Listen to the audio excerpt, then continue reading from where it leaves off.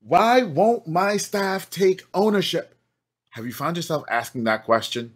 Yeah, most of us as entrepreneurs and business owners, we found ourselves at some point in time asking that question because we've wanted our staff to take ownership of the process, of their job, of their work. And it seemed like they just didn't care. They just wanted to push a button. They didn't want to take ownership. Well, my guest today on the Build Your Team show, Branden Lisi, he has uncovered and cracked the code on figuring out which roles in your business you need just a button pusher for, which roles in your business you really need someone to take ownership of, and how to distinguish and hire those types of people. Brandon's been doing this for over 30 years. So stay tuned because Brandon's going to drop some really, really important gems on us today. And as always, we're brought to you by Client Attraction Pros, helping thought leaders make video marketing fun, easy, and painless.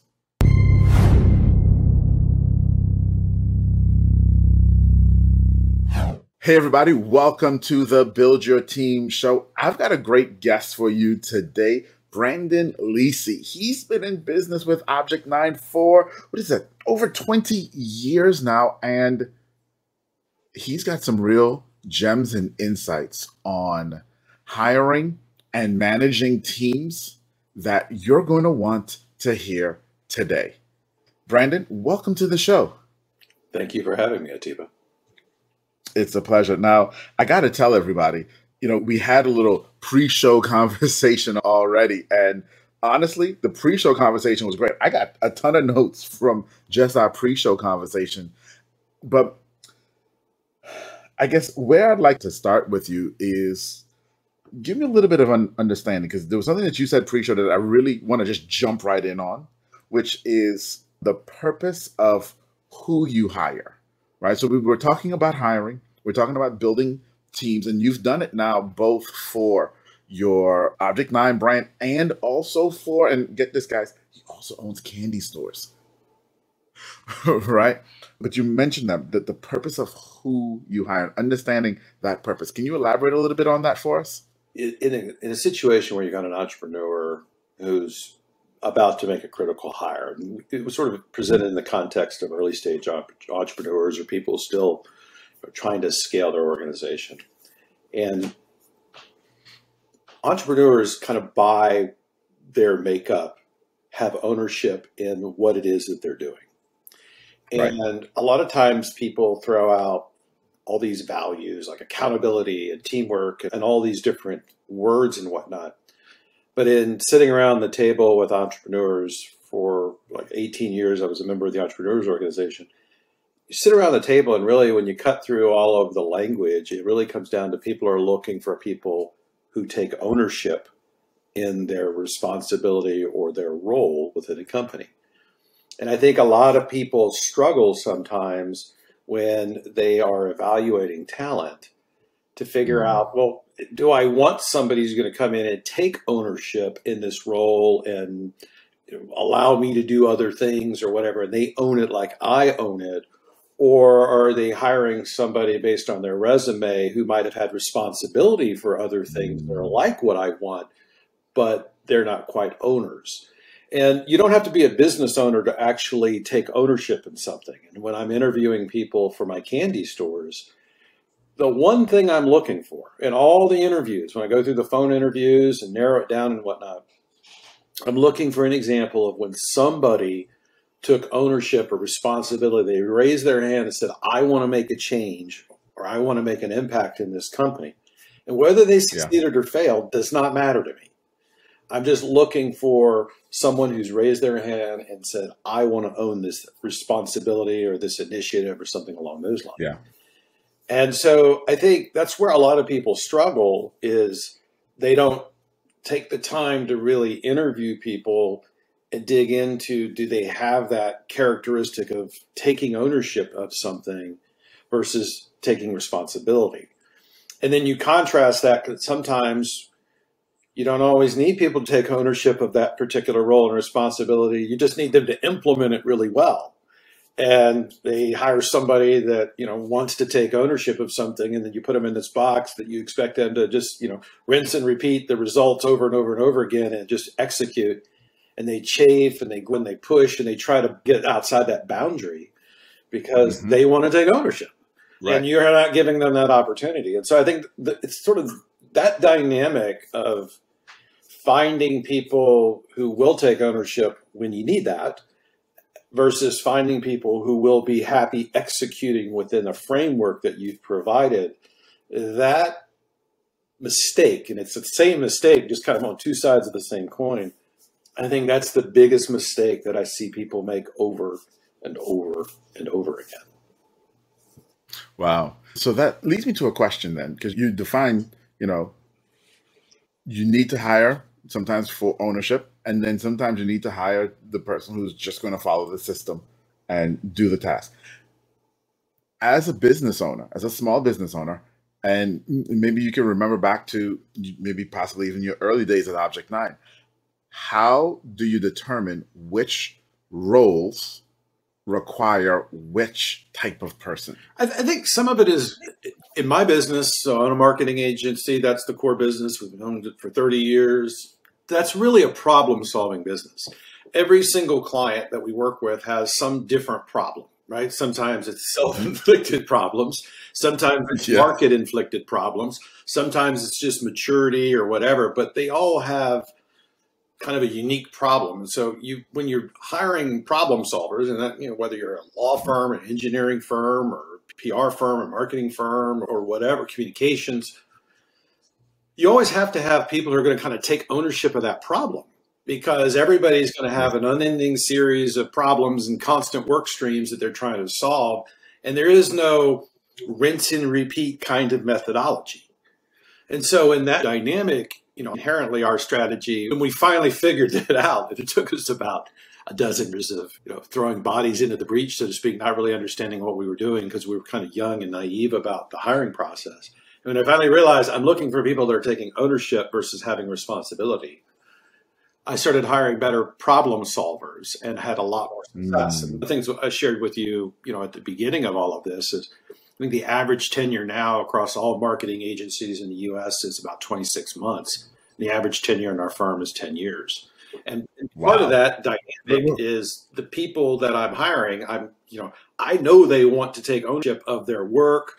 Some of this is because it's their creativity coming out. So they're putting a little part of themselves into everything that they do, whether it's, an identity or a brand or package or a website or whatever, it's still coming from within them. And own that sense of responsibility, pride, the project. They kind of need to own it all. And so you're always looking for that kind of personality trait in that case. When I hire a manager for my Rocket Fizz, I want somebody that's going to take ownership of that store, but it's a different kind of ownership in that it's a system, there's a process, it's pretty, you're ordering different product and you're managing that, you're designing displays and whatnot, and there's a certain framework within creativity. But I'm not trying to transform it into an ice cream store and into this and into that. Parameters are pretty well set. And so I'm still looking for people that are taking ownership, but I am also looking for someone who's very comfortable working within a certain kind of structure.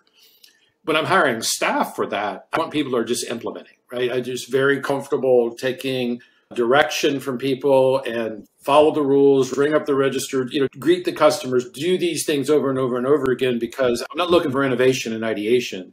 I'm looking for just really good, flawless implementation around customer service. And you can do certain things your own way. But again, I'm not looking for you to kind of change the business or transform something. I just want you to do it. And you think about manufacturing clients, a lot of our clients make stuff. You're not looking for innovation every single time you make the first widget and the 100th widget need to be the same. Right. And so the people who are making things are going to be a little bit different than the people who are designing the products, right? And so you're going to need a blend of those kinds of personalities. And I think it's really critical that people figure out from a hiring perspective and sort of a whole philosophy of how you go about hiring, are you hiring the right people? Not from a skills perspective, because most of those can be taught. Are you hiring them from the right mindset perspective of, I want to be responsible, I want to be the owner. And they're important, but they're different. And I think, that kind of gets lost, like the two. And there is a very big difference in terms of people being happy and content within their role of being responsible versus being an owner. That's a really, really great point. And, for you guys who are listening, there was a point that Branden made in there. And, sometimes you hear or read things about hiring and you see practices or best practices and you want to follow this or follow that. And sometimes it's the latest fad, even in hiring and those types of practices. But I want you to hone in on something that Branden said here in this process. Well, actually, it was two things that you said. Number one, you realized after 12 years that you needed to hire people who were going to own their process. So, guys, he just taught you a lesson that took him 12 years to learn. So, Branden, thank you. You just saved a lot of people 12 years. That's number one. But number two, and this is the maybe. Yes, maybe if you actually listen and implement correctly and don't make other mistakes too. But here's the second thing that's so vitally important. And I know this because I'm in this industry with Branden as well. You said 26 months is the average length of time that someone lasts in the digital marketing industry. I thought it was less than that. I was surprised at 26 months. But hear what he said. His people are with him on average for 10 years, guys. 10 years. Okay? That's what? 4.5 times the average. That's part of the beauty of doing this. Now, Branden, I know this is where it starts because we're just talking about hiring, right? And making sure you're getting the right people in the door. So let's shift a little bit and talk about the rest of that time of how they stay for 10 years and some of the cultural side of things that you've built and the things that you've learned over time that have caused your environment to be so great for people. I think the most fundamental perspective that we brought to being business owners, the idea of the inverted pyramid, right? Instead of us being at the top of the hierarchy, we're at the bottom. A lot of times when I'm talking to people about my Rocket Fizz candy stores, because that's kind of relevant right now because I'm adding more of them, I describe myself to manager candidates that I talk to as like, I'm the root ball. Like my job is just to go get all the nutrients and all the resources and everything to help lift you up and make you strong. And I think that servant leadership mentality is the foundational piece of it. Everybody does it a little bit differently, but in the world of marketing in particular, when there's creativity at stake and everybody's kind of putting some of their own creative id out there, right, on every idea that comes out of somebody is a part of them. I mean, it's not, it's not something you pull off a shelf. It's got to come out of your brain, and, out of your mind and out of your imagination. And I think if, some of the people I've seen in my industry, it's kind of about them, right? They think they're the most important person.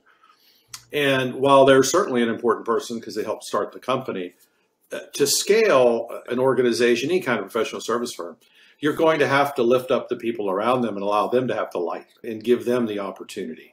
And I think that the mentality of, our name, Object 9, came from, we didn't want to have our names on the door, right? We didn't want somebody to think, well, why isn't Lisi or Cato, in the room with me? And I think that's one thing that professional service firms, especially law firms, really kind of grapple with is they put their names on the door because of tradition, right? Ego. And it's a little bit of both, sometimes one weighted more than the other. But then that diminishes the junior partner or the person who's not a full partner in the mind of the client, right? And so we never wanted to do that.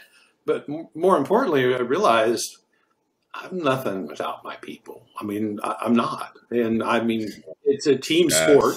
You're in digital marketing, right? I mean, I tell people all the time, it takes 6 to 8, depending on the kinds of campaigns you're developing, you need 6 to 8 different skill sets that are not going to be found inside the bodies of 1 or 2 people, right? You need designers and writers and developers and coders. in terms of MarTech stuff. You need people who can do the analysis, who can do the paid search spend and how all that works. And you need a strategist who understands how to pull it all together. And so just right there, there's a handful of talents that you have to have. And if you think you're going to do it all on your own, then you're going to do it all on your own. And you're Say it again. You know, and so nobody's going to want to come work with you if you are the kind of person that thinks that they're going to do it all on their own, because you're not going to give up ownership to other people. You know, and it doesn't have to be equity. Not everybody wants equity. Not everybody wants the responsibilities of equity. And people who think they want the responsibilities of equity when they're young, kind of dating myself as a mid-50s guy here, they don't understand the responsibilities. They just see the benefits that come with it. But there's liabilities of, you know, having equity and things too, because when, you know, in the end of the day, it's your name on the lease, your name on the paychecks, and your name on the lines of credit or whatever it is that you got to use to fuel the growth of the company. It's not all, I just have, you know, I'm an owner. There's a responsibility that comes with that as well. So I think that's, you know, going back to the dynamic of trying to understand why we've had the success in keeping people is we treat them like we would want to be treated. We lift them up and try to make sure that they have everything that they need to be successful. If something goes wrong, it's usually our fault as leaders, not their fault. And we work with people to get them where they need to be in terms of the professional skills. And I think that's another thing we probably failed at a lot when we were younger, is we had the tendency, because we could jump in the deep end of the pool and swim, we thought other people could just jump in the deep end and swim too. And not everybody is ready to do that. Some people need to wade into the deep end and build that strength of skill or capability before they're in the deep end and you're piling on weights, right? So I think it speaks a little bit to the culture of not just what you're looking for in people, but how you bring them on board and how you give them responsibility and how you encourage them to take more. And that's something that's different for every company. It's different for every leader. It's different for every employee. And there is no real one way to do it. That's a bit like alchemy. You get to kind of experiment and figure it out and have the patience to work with people to find out how to build a relationship. Because that's, at the end of the day, that's really what it's about. It is building relationships with the people that you work with that are healthy and productive. Doesn't mean they're not without conflict, but they're strong enough to withstand the conflict that's necessary to grow and change and evolve and get through the tough times together.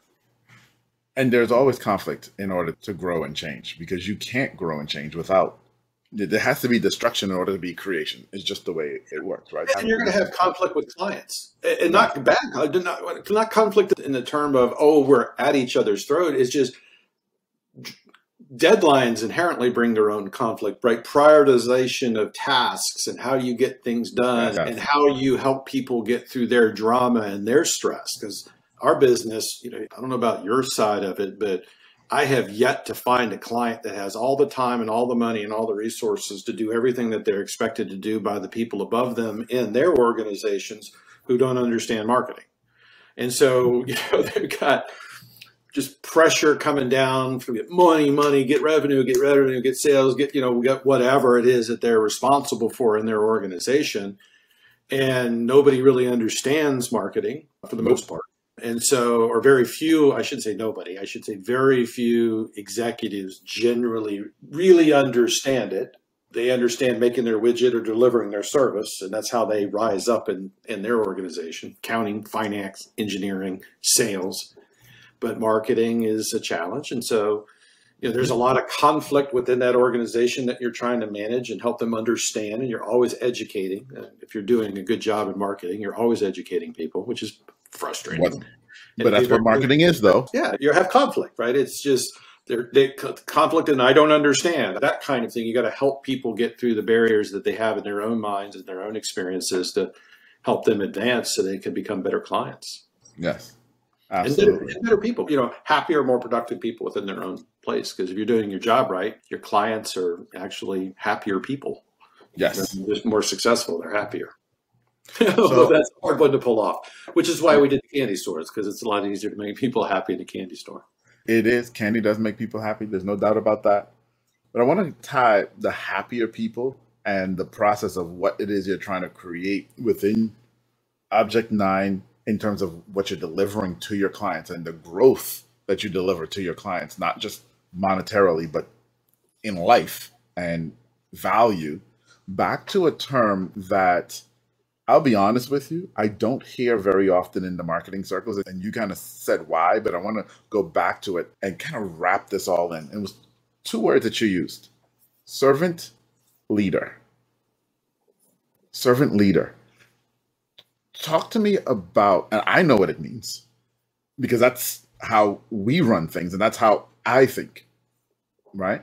But tell me, and for everyone else listening, from your perspective, what is a servant leader and how does that play into one, your management, and then two, how your staff are able to help your customers because of the leadership role that you've already emulated to them? So helping people is sort of the foundation to me of being a servant leader, not taking advantage of people, not billing people. When you enter into a relationship with a client, and that's kind of where we started with this, we'll come back to the employees in a minute. Mm-hmm. If your attitude is, I'm going to get as much money out of this deal as I can, and there's a lot of that in this business, and there are people that are selling crap on the internet. I get solicited all the time on LinkedIn. It's like, once people figure it out, oh, let me use duck soup or whatever the hell it is. And, they're all over the internet like a rash because they figured out a technology tool to blast their message at scale. These people aren't necessarily interested in genuinely understanding the problems that people are facing within their business, nor do they have the experience to understand the problem, the fundamental problem that's actually causing the issues. And their mentality is, I want to sell versus I want to help. And right. I think that's where it starts. Servant leaders are out there trying to help people and putting other people first. You have to take care of yourself. And I've owned a business for 30 years. You got to have profit. Sometimes the best thing I can do as a servant leader is to tell somebody, no, you can't afford me. Because you can't afford me and I can't do the work for you the way it needs to be done. And so go somewhere else. I'm sorry, I'm too expensive, but it is what it is because I know I add value and I'm not going to apologize for it. Yeah. And I have to do that because I'm providing service to my employees. Because if I put unrealistic expectations or a lie to people because I'm just trying to sell them rather than really genuinely help them, then the whole thing's going to fall apart. And you get into this endless cycle of chasing clients. And I've seen people go through that stuff. So for me, I think fundamentally, the word is helping other, or the phrase is, how are you helping others? It doesn't mean sometimes that it's all about, I'm going to help you at the expense of myself, though. In my company, in my organization, the most important people that I have to help are my family and my employees. I'm going to put them first. That's just the nature of it because I have to. Because if I was to take on a bunch of clients and sell them and just work my people to death, like some people get into the sweatshop mentality, right? And just as much money as I could possibly make, grow my business and sell it off or whatever it is.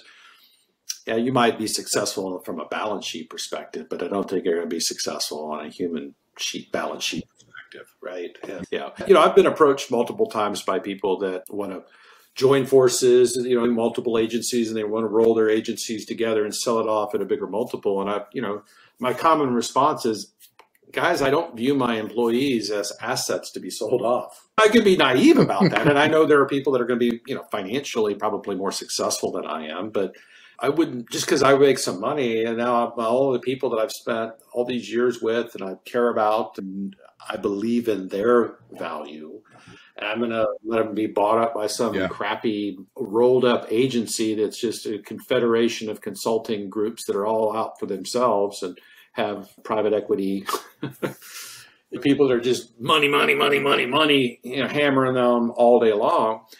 That's not what's best for those people. It's really not what's best for all the clients. Because they're going to end up leaving, and then the clients are, there's going to be somebody else there. And so you just end up creating what I call the hamster wheel of mediocrity and the hamster wheel of despair. Just, and we see that all the time. Because you're chasing bucks, man. Yes. And if you're smart about it, you can make a good living and You can make money doing this. So I've been doing it for 30 years. I have a great life, but I don't have to do it at the expense of yeah, well, of anyone. exactly. Well, actually, better said. You're right. I don't have to do it at the expense of anyone, you know. And so I think fundamentally, there's a long Yeah. explanation, right? A lot of words to say. Essentially, to me, servant leadership is about helping other people and genuinely trying to care, or actually trying to care, genuinely making the effort to learn and to understand and to care about the outcomes that you're trying to create. Do good work Yeah. and do good deeds. I don't really talk much about it That's because awesome. I'm not a book guy, but I did a book years ago. I never printed it. We just put it on Amazon. But it was it was called the Community Leaders Handbook. And it was really just about trying to tie the 12 points of the Scout Law, Boy Scout Law, to servant leadership. And some of it was honestly just my own personal reaction to some of the things that were happening on a political scale globally, where we went, it was like more and more, it's all about the one person at the top. And it's not. It's about all of us down here, so to speak. And I don't care whether you're running a Boy Scout group or a church group or a garden club or a football team or whatever. If you're not embodying those 12 points of the Scout Law, trustworthy, loyal, helpful, etc., then, what are you doing? It's just all about yourself. And it didn't really resonate with me, and that's not what I teach my kids. And so I did the book really as a reaction to that, because I wanted to reinforce those principles to my children. Because I'm trying to that was the number one goal of my life, is to raise two kids that I have a great relationship with and who I can respect as men one day. And respect their dad. Absolutely. Well, I should say the number one thing is to keep my wife Absolutely. happy. Mama. Well, yeah, exactly. Happy wife, happy life, brother. A parent, that's Completely a huge responsibility, and that's the number one opportunity for servant leadership, right? Be a good dad, be a good mom. Yes. Absolutely. And that is so very important. And I'm so glad we took the conversation in this direction, because it does tie together the fact that, what we do inside and outside of business is so important. Yeah. Okay. And the values that we have inside and outside of business are so important as well. They can't be separate in my mind. If they are, there's something broken in you.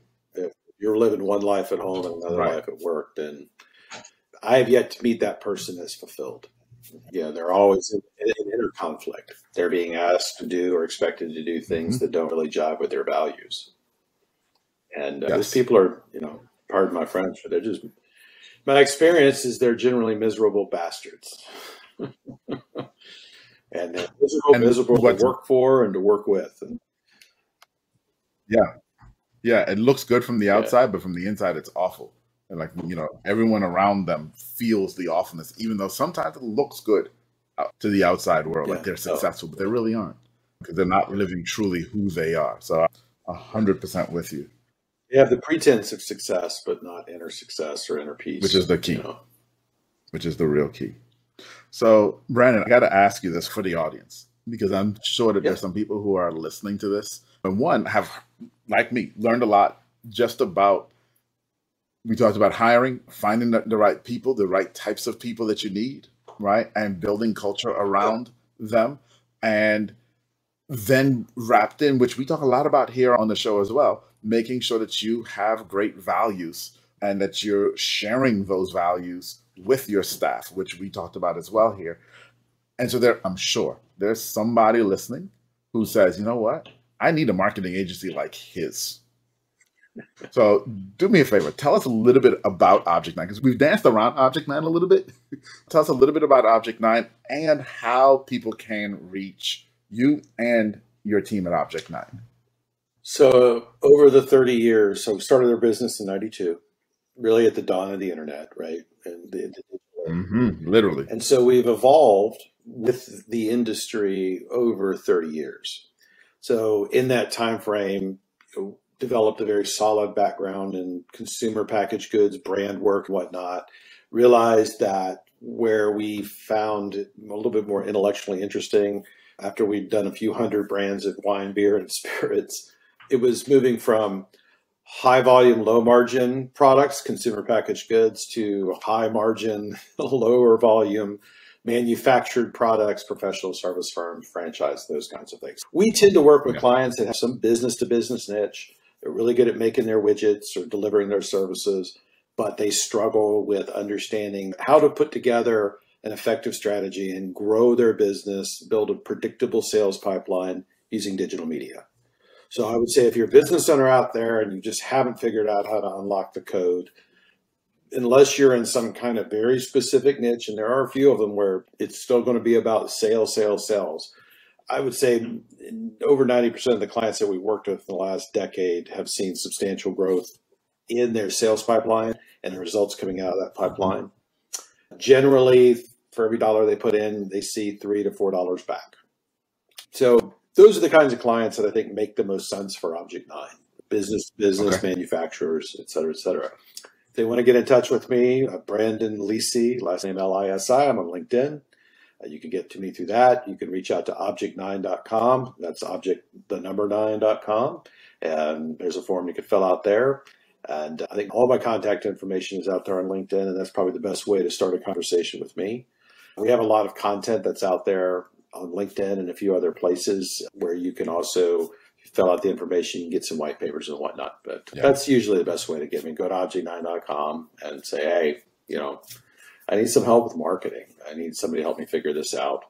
And usually what we do is we start with a free assessment, just kind of, okay, let's see what you've got. Let's look at your ecosystem, do a basic analysis depending on your industry, kind of who your top competitors are, give you a little insight into what your competitors are spending and what you could be spending to attract a pipeline, and then we execute. Mm-hmm. Gotcha. Perfect. Well, Branden, I got to thank you for being here. Thank you for having me on. It was my pleasure. And I think sitting here now after hearing some of what we've talked about, it's no secret to me why Object 9 has been around as long as it has and been as successful as it has, because with a great leader like you and your partner at the helm, that's the reason. Someone who actually cares about their staff. And that's the key that we got to walk away with here, guys. You've got to care about your staff. You've got to make sure that you're hiring great people, but then really, really, truly care and serve them. Put them first. Put them first. Help them succeed, and you'll succeed. Branden, it's been a pleasure. Thanks, my friend. Likewise, Atiba. Thank you. Bye, everyone.